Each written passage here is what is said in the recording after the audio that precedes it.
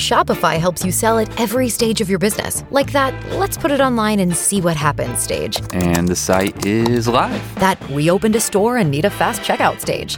Thanks. You're all set. That count it up and ship it around the globe stage. This one's going to Thailand. And that, wait, did we just hit 1 million orders stage? Whatever your stage, businesses that grow with Shopify. Sign up for your $1 a month trial at shopify.com/listen. With Lucky Land Slots, you can get lucky just about anywhere. Dearly beloved, we are gathered here today to... Has anyone seen the bride and groom? Sorry, we're here. We were getting lucky in the limo and we lost track of time. No, Lucky Land Casino, with cash prizes that add up quicker than a guest registry. In that case, I pronounce you lucky. Play for free at LuckyLandSlots.com. Daily bonuses are waiting. No purchase necessary. Void where prohibited by law. 18+. Terms and conditions apply. See website for details. Since Nikki Kuhnhausen was very young, most of the people in her life had accepted her transgender identity. Ever since Nikki was able to talk, she told anyone who would listen that she wasn't a boy. She was a little girl. In her family's photo albums, there were pictures of Nikki dressed in girls' clothes, wearing a pink cast after she broke her arm, and smiling in a blonde wig that she had borrowed from the babysitter who was looking after her. According to her mother, Lisa Woods, Nikki never struggled with her gender identity. She just knew. For Nikki's family and friends, there was never any doubt in their minds that Nikki was a girl born in a boy's body. When she told them that she didn't like her birth name, they agreed to call her Nikki instead. She was supported while she figured out who she was, and as she got older, her belief that she was a girl only got stronger. In 6th grade, Nikki told her mother that she wanted to publicly come out as transgender. Up until then, she had only been open about her identity with the people closest to her. Now, she wanted the world to know. In her teenage years, Nikki was just like any other teenage girl growing up in Vancouver, Washington. She loved pop culture, kept up with hair and makeup trends, and had a close circle of friends who she spent most of her spare time with. More than anything else, Nikki was passionate about makeup. She regularly received compliments at school for new makeup techniques she had tried out, and when she got older, she wanted to work as a celebrity makeup artist. At school, she was known as being a kind, caring person. According to Lisa, the only time Nikki was ever in trouble at school was when she was sticking up for another kid who got bullied. However, in Nikki's mid-teens, she began to struggle mentally. At first, it was just small things. Her friends noticed that she started missing the bus some mornings. Then she started skipping school altogether. Finally, she was ignoring texts from loved ones, behaving erratically, and going through uncontrollable mood swings. Nikki had become addicted to methamphetamine, and her addiction was beginning to affect all the other parts of her life. Nikki remained close with her mother, telling her about her struggles with drug addiction. Lisa repeatedly tried to talk Nikki into going to rehab and quitting meth for good, but Nikki either refused to go or relapsed soon afterwards.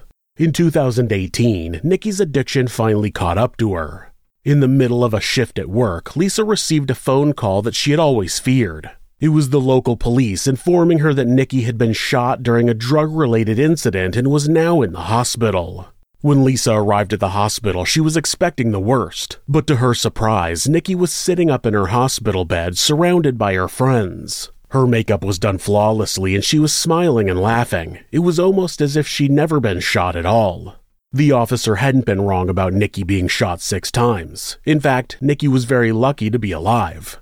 Despite being shot in the stomach, thighs, and neck, all 6 bullets had avoided hitting any major blood vessels. The man who shot Nikki was never charged with attempted murder or assault, and after a short recovery period, Nikki returned to her normal routine. Lisa didn't want to pressure her daughter, but hoped that the incident would be a wake-up call, giving her the motivation she needed to get sober for good. And for the rest of 2018 and the beginning of 2019, that seemed to be the case. Then, in June of 2019, 17-year-old Nikki Kuhnhausen disappeared. This is Monsters.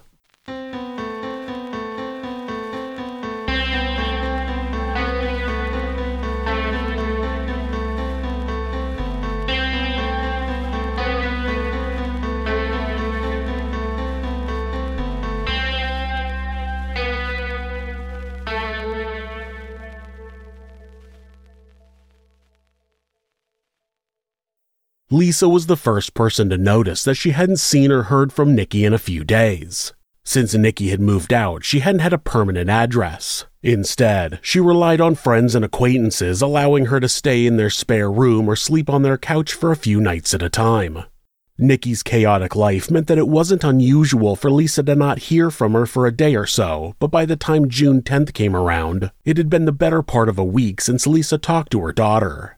During those early days of Nikki's disappearance, a part of Lisa seemed to believe that she was never going to see her daughter again.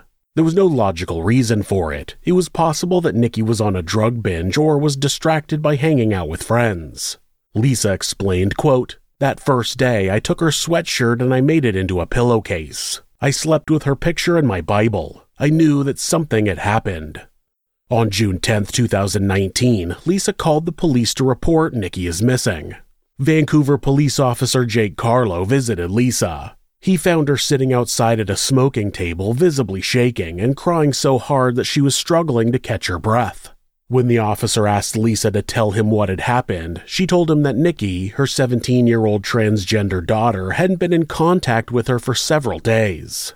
Lisa knew it was completely out of character for Nikki to stop talking to her. The two of them had a close relationship, and Nikki told her about everything, even her struggles with addiction. When asked how often she and Nikki talked to each other, Lisa responded that it was usually every day or every other day. But the last time she'd seen Nikki, Lisa had tried to take her to an addiction treatment center for some extra support with quitting meth.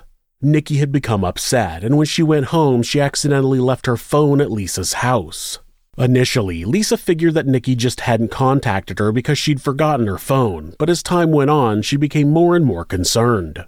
Although Lisa never directly told him that Nikki may have been doing sex work, she definitely implied that was the case, telling him that she associated methamphetamine use with sex work and sharing her fears that it would be dangerous for Nikki to be involved in that as a transgender woman. Officer Carlo asked for a physical description of Nikki, and he was told 5'8", 120 pounds, with hazel eyes and black hair extensions. Then the officer filled out a missing persons form with Lisa. 3 days later, Lisa Woods called the Vancouver Police Department and requested to speak with Officer Carlo. She told him that she had been in contact with two of Nikki's close friends, Tiffany McConnell and Faith Fieldos. Tiffany had told Lisa that Nikki had been staying with her before she went missing and that she had last seen her on June 6th. Tiffany had seen Nikki leaving the house early, around 6 in the morning, and she had gotten into a gold-colored car with a Russian man that Tiffany didn't know. Later that week, Tiffany called the police station herself and repeated the same story she'd told Lisa. On June 24th, Tiffany and Faith agreed to meet with another police officer working the case, Officer David Jensen. Officer Jensen interviewed both women separately, hoping to get a clearer picture of the events that took place before Nikki disappeared. During the conversations with Tiffany and Faith, Officer Jensen became more clear that Nikki hadn't run away or decided not to come home for a while. Both of Nikki's friends shared that she was a regular social media user, posting on Instagram and Facebook at least once a day, often several times. When she didn't have access to a phone, she'd log into her accounts on a friend's computer or cell phone. The morning she went missing, all of her social media activity had stopped immediately, which was very out of character. Tiffany told Officer Jensen that, the night before she went missing, Nikki had gone out drinking. She'd stayed out late, only coming home in the early hours of the following morning. When she arrived back at Tiffany's house, Nikki was visibly intoxicated, dressed in a men's coat that she hadn't been wearing when she left, and she was carrying a bottle of vodka with her. Nikki explained the vodka in the coat, telling Tiffany that she had met a Russian man who had given her both items. She believed that the man had tried to roofie her, but she still planned on meeting up with him later that morning. Tiffany was understandably worried and tried to talk Nikki out of it, but Nikki was determined. Eventually, Tiffany gave up. It was early in the morning and she had young children that she needed to help get ready for school. At about 6:30 a.m., Tiffany heard Nikki leave, presumably to go meet the Russian man as planned. Nikki's other friend, Faith, had also been at Tiffany's residence that morning.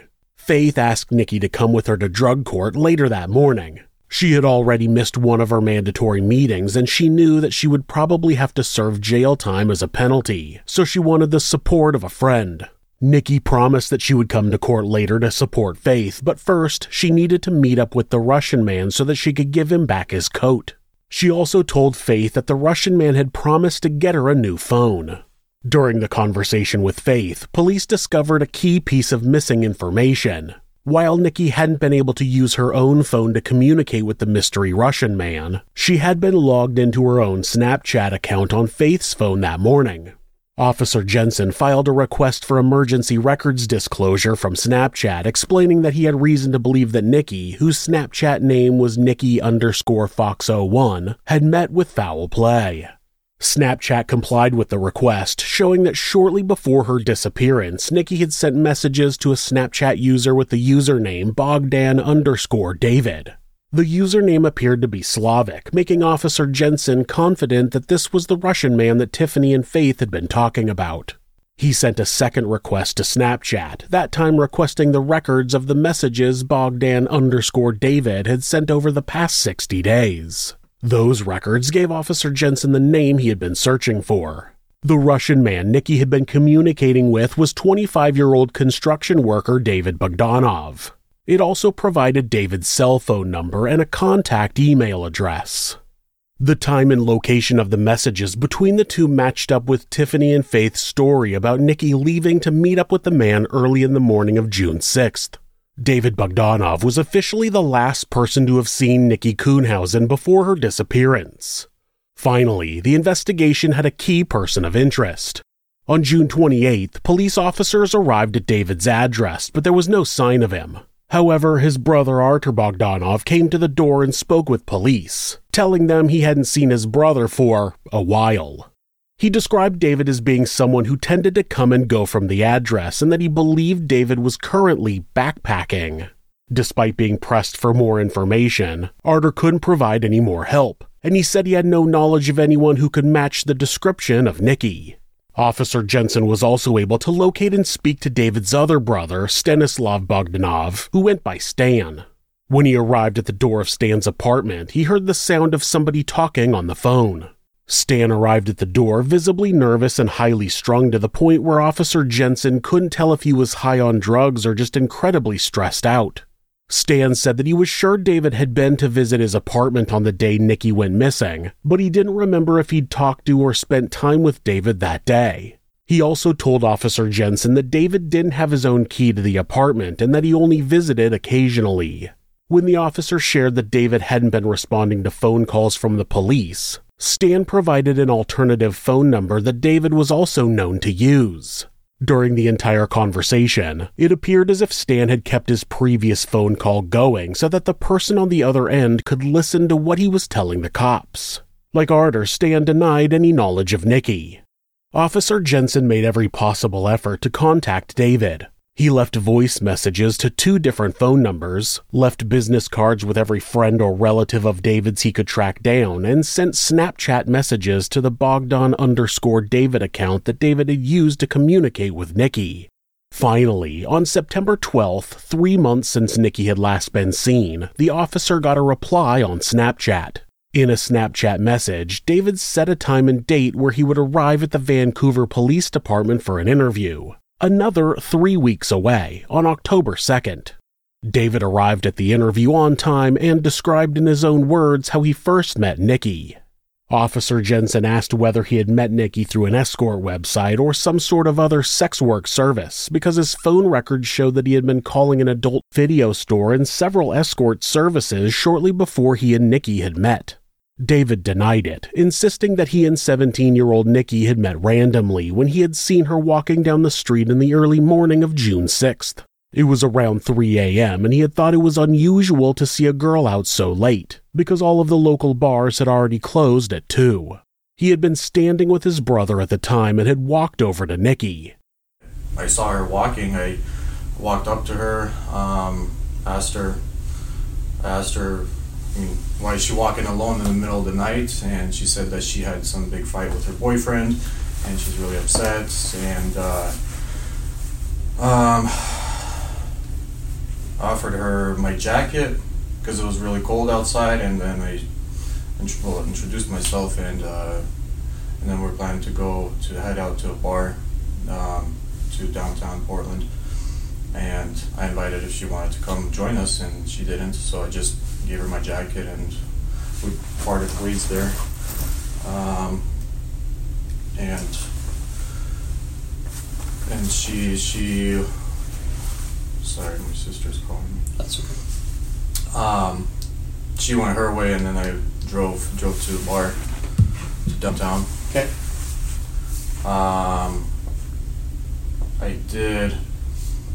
I did give her my Snapchat name. Wanted to just exchange Snapchats, and she didn't have a phone with her, so I asked her, or I gave her my Snapchat. She said she'll remember it, and that's it. And then shortly after, I don't know exactly, I don't remember how exactly long it was, but maybe a couple hours later, she added me over on Snapchat. Mm-hmm. David then went back to stand with his brothers, and shortly afterwards, he and Nikki messaged each other on Snapchat. That would have been during the time that Nikki was borrowing Faith's phone. David sent Nikki the address of Arthur's apartment so that she could come over and return his coat. When Nikki responded that she didn't have her own car, David agreed to drive to Tiffany's house in his white van and pick her up. She asked me if she had her phone. She said her phone she was using somebody else's phone, and her phone was somewhere in Beaverton area. I can't remember if she said if it was at a friend's or at work or something like that. And she was asking me if I can maybe give her a ride there to go get her phone or something. So I remember I told her that I'm going to be working in that area later that day. I was supposed to be, and I could just pick it up for her and bring it back if she wants. And anyways, I was with her when I came there. I was driving my brother's work van, and when she got in, I got my coat back, and so you did see her again? I did see her again once, yeah. Okay. And then my brother. What time of day was that? I don't exactly remember. It was super early in the morning. Really, really, really early in the morning. Okay. Like daylight early, or? Just like, I think it was just like barely sunrise. And anyways. So you said you went and picked her up? Yeah, well, I was hoping to just go get my coat from her, and that's it. And she ended up coming with me, and she was when she got in the car, I don't know what was wrong with her, but what she was on, she was behaving very, very, very strange, very weird, like quiet and kind of like she'll look at you, but it's like she's looking past you, kind of. She was just behaving really weird. At that point, he's setting the stage that Nikki is on drugs, something he will use later for his defense. David and Stan picked Nikki up without incident at 5:30 a.m. and drove her to Arthur's apartment. They agreed that the two brothers would soon go their separate ways and take their own vehicles to work.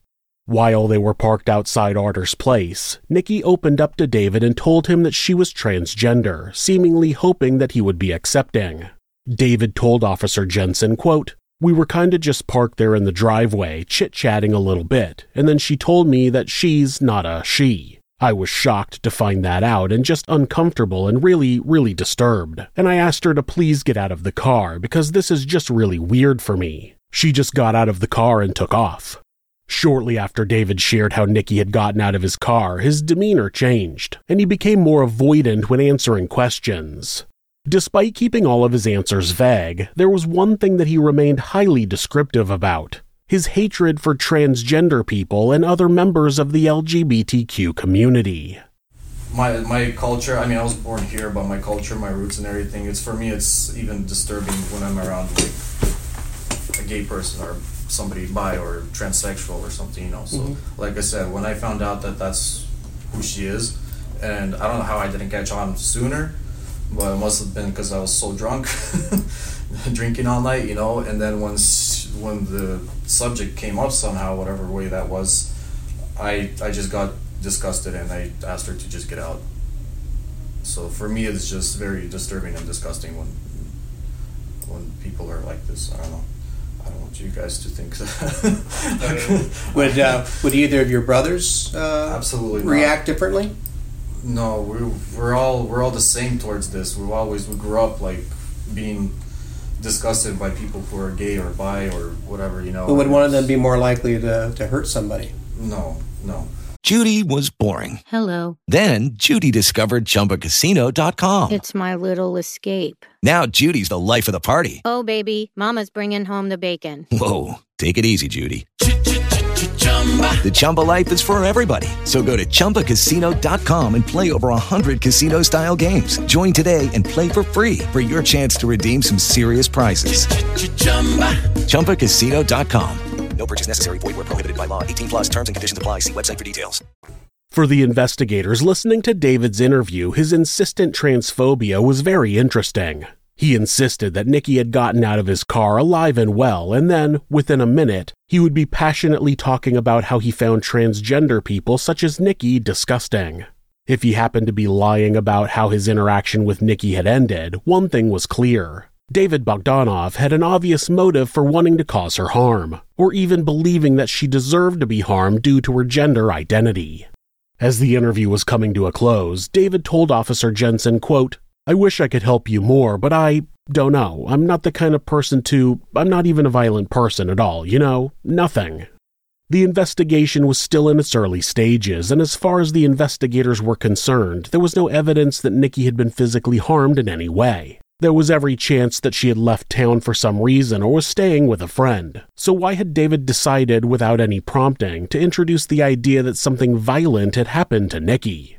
Officer Jensen asked David why both of his brothers had lied, saying they had no idea who Nikki was, when in reality, both of them had seen David talking to her that morning. David responded that it was because Stan and Arter had been drinking at the time and they both had bad memories. David also admitted that he was aware that police had been contacting his family members, but said he hadn't known how to get in touch with Officer Jensen. Officer Jensen, on the other hand, believed that David had been deliberately avoiding him for as long as he could. The Vancouver police had no reason not to allow David to leave once his interview was complete. His story didn't seem to add up, but there was no way to prove that he was lying, so David walked out of the Vancouver police station as a free man. In his interview with Officer Jensen, David had said that, after dropping Nikki off, he'd traveled to work where he had to do a construction job, but his phone records didn't show him driving to work at all. Instead, they showed that he had traveled out of the city into a remote area close to Larch Mountain, an extinct volcano located 30 miles out of Portland.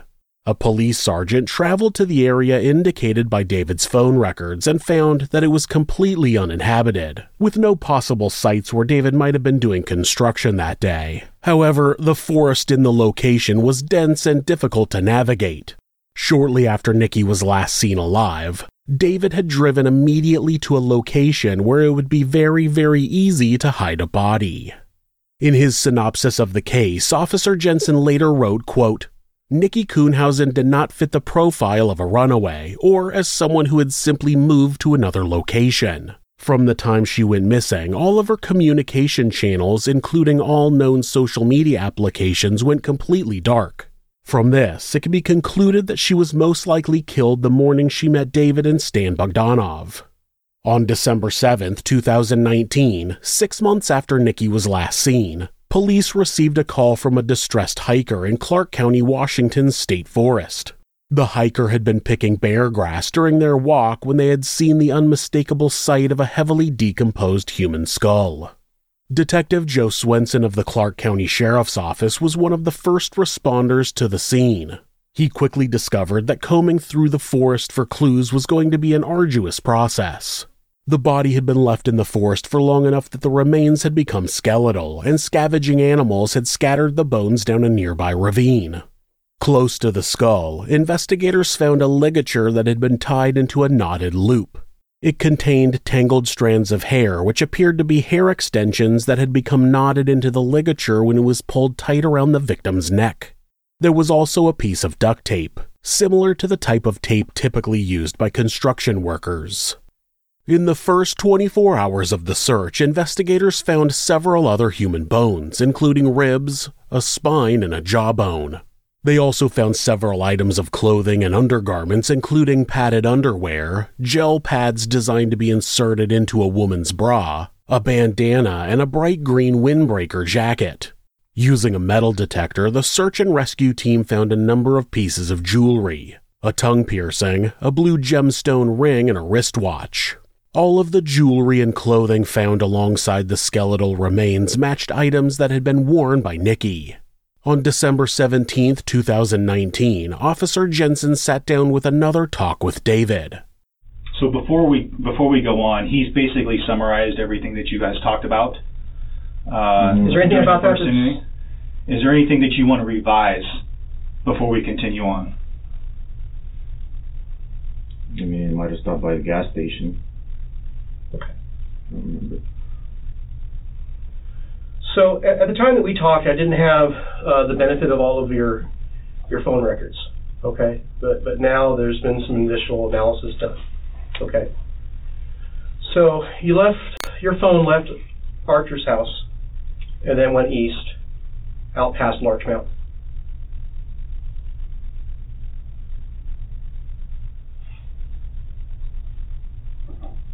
What happened on that trip?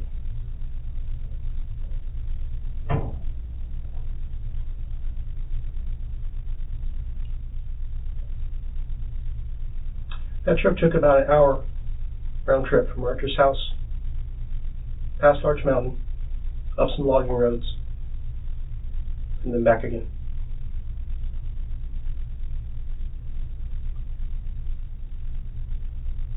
You didn't just go to work, did you? I think I want to talk with the lawyer.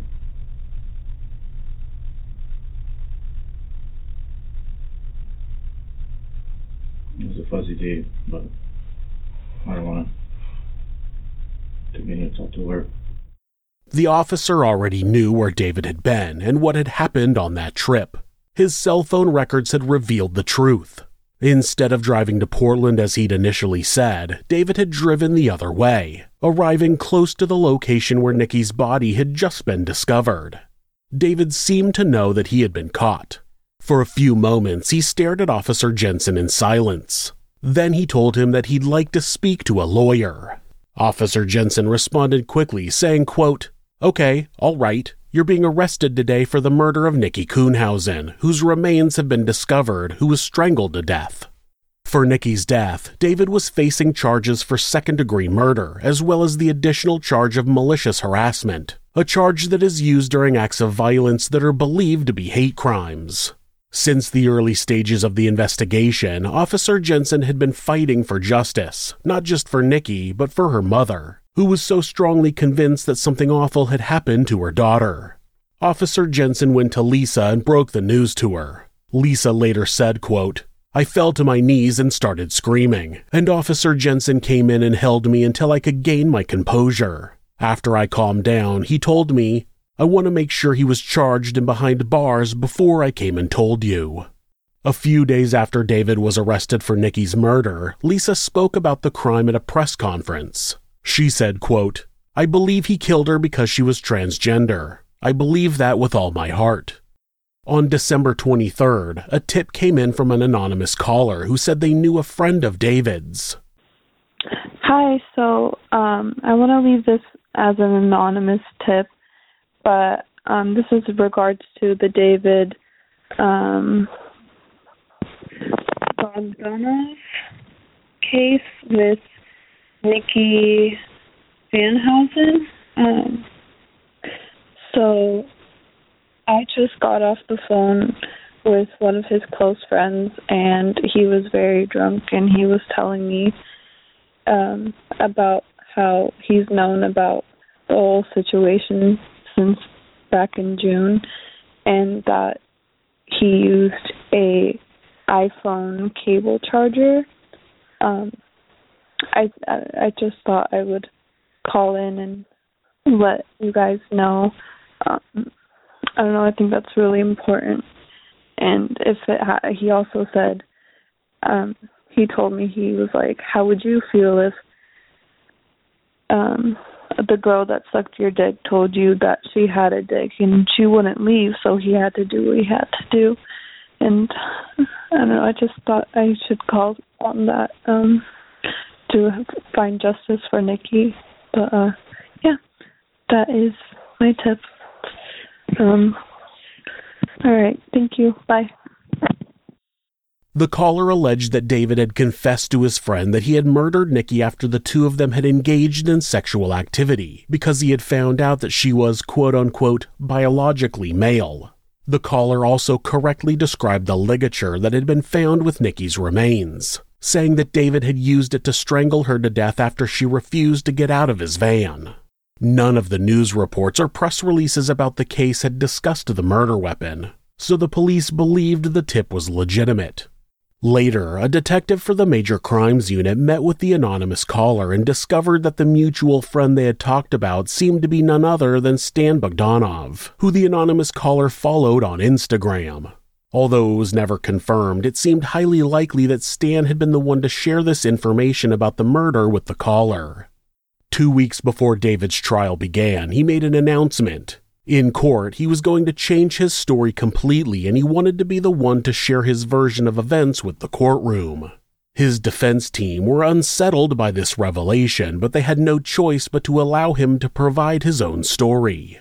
The defense made their position clear. They couldn't deny that David had killed Nikki, but they were arguing that it hadn't been murder. It had been an act of self-defense, because David had felt that his own life was in danger. Oh boy, here we go. The defense only had one key witness, David Bogdanov himself, who came to the stand to share his version of events. Up until the point where he discussed discovering Nikki was transgender, the story was somewhat what he had shared in his interviews with Officer Jensen. David said, quote, "I was in shock. I just felt deceived. I freaked out and I pushed her back and I started freaking out saying, 'You didn't tell me you're a dude,' and started yelling at her that she's a disgusting piece of crap." Then the story began to warp. David told the court that he had demanded Nikki get out of his van, but she had refused and become violent due to her meth usage. He explained, quote, "She kinda picked up her foot and tried to just kick me with her foot from the passenger side, and she just jumps up and goes toward the center console towards my gun. I'm thinking, I just was deceived by this person, and this person's high on meth, and all I can think is, oh my God, I'm going to get shot right now." According to David, he grabbed a hold of Nikki's windbreaker jacket, trying to stop her from getting his gun, but it kept slipping out of his hands. That's when he picked up something else, the charging cord for his cell phone, the same type of cord that was later found knotted at the crime scene. He said, quote, "I grab that cable and I put it around her and I pull her back like that and hold her from going forward, to the gun. The whole time she's trying to fight me and just reaching back and scratching my face, trying to gouge my eyes." He claimed that he tried to restrain her with the cell phone cord around her upper torso, but the cord slipped and became wrapped around her throat instead. David was asked if, at any point during the struggle, Nikki stopped resisting. After a moment, David replied, quote, "Yes." He said that the cord that he had, quote-unquote, accidentally slipped around her neck had somehow become knotted. Then it had become knotted again until it formed a small noose with a total of 3 knots. The loop in the cord was so small that it would have cut into Nikki's neck while she was being strangled to death. According to David, he initially considered calling the police right away, but then thought better of it. He said, quote, "First thing I think is I need to call the police, and then I think they're not going to believe me. I've been up all night, not sober. There's drugs in the car. There's a dead person in the back seat. At that point, I thought I need to get rid of the body. This was a very humiliating thing that happened to me. I just wanted to put this behind me, like wishing it never happened. Nikki's dead, but the situation is humiliating to him. Priceless." At that point, David drove to the remote logging roads where Nikki's remains had later been found. He lifted her body out of his van and dragged it to the side of the road, then rolled it downhill towards the ravine. The first detail that didn't add up was how a charging cable would accidentally tie itself into a noose with 3, not 1, not 2, but 3 knots. If you're using a cord to hold someone back, there's no way it's accidentally tying itself into 3 knots. That's just stupid. The prosecution brought up another extremely interesting piece of information: David's exact location during the time where he had been avoiding Officer Jensen's texts, calls, and Snapchat messages. David had told the police that he'd had technical issues with his phone and that he didn't know how to contact them. As it turned out, David hadn't been at home at all during those months, and he hadn't been to work either. In fact, he had booked himself a flight to Ukraine, where he had stayed for several months. David tried to explain his decision to fly to Ukraine, saying, quote, "I was scared, an emotional wreck, and I was thinking I knew I needed to quit my drinking and that I likely would not have been in this situation if I hadn't been drinking, and I just wanted to get away."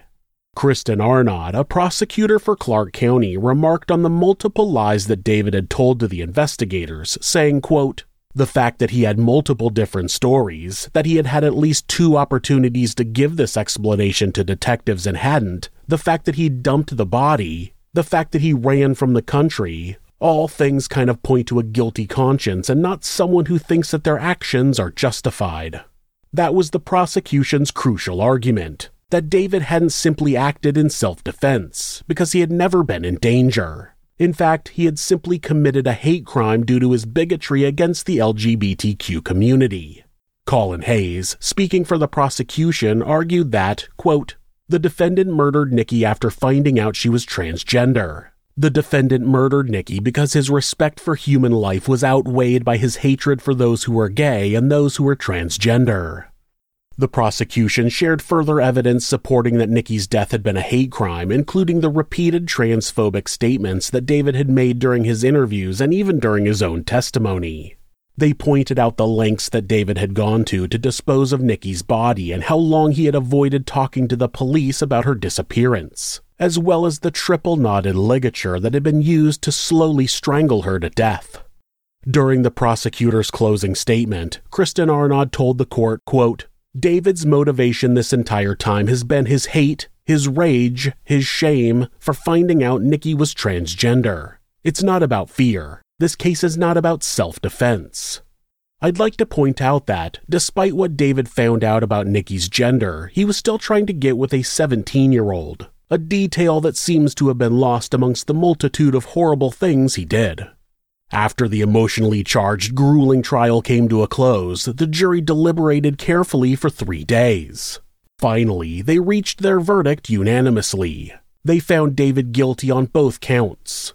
Nikki's mother asked the judge to give David the maximum sentence for his crime. She wanted justice for all the things that David had taken away from Nikki. In one moment of rage and disgust, he had removed the chance for a bright, loving 17-year-old girl to have a future. During David's sentencing, the judge fought back his tears as he spoke for almost 15 minutes about a case that he described as resembling old childhood legends of the boogeyman.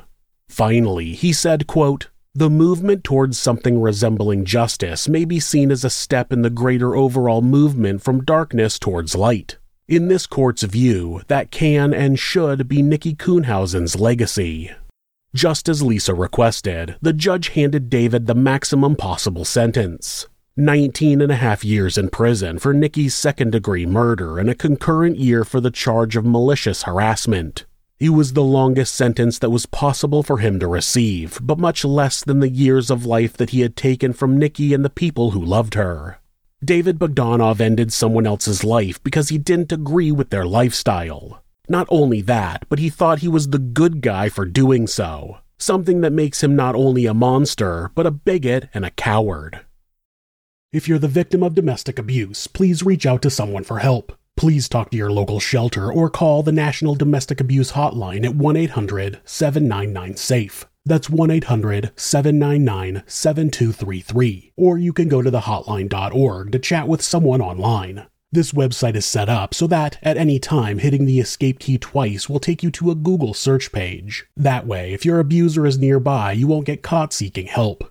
If you're having feelings of harming yourself or someone else, or even just need someone to talk to, please contact your local mental health facility. Call 911 or call the National Suicide Prevention Hotline by simply dialing 988 in the United States. They're available 24 hours a day, 7 days a week, and will talk to you about any mental health issue you may be facing. If you are a member of the LGBTQ+ community and suffering from discrimination, depression, or are in need of any support, please contact the LGBT National Hotline at 1-888-843-4564 or go to lgbthotline.org.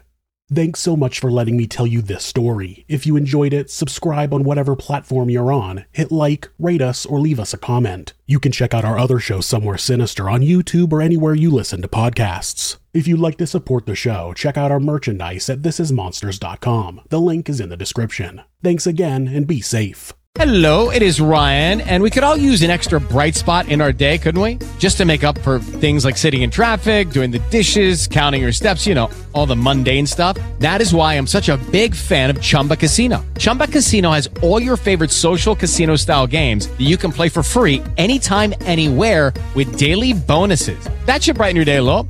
Actually, a lot. So sign up now at ChumbaCasino.com. That's ChumbaCasino.com. No purchase necessary. VGW Group. Void where prohibited by law. See terms and conditions. 18+. You've worked hard for what you have. Your money, your assets, your 401k, and home. Isn't it all worth protecting? Nearly 1 in 4 consumers have been a victim of identity theft.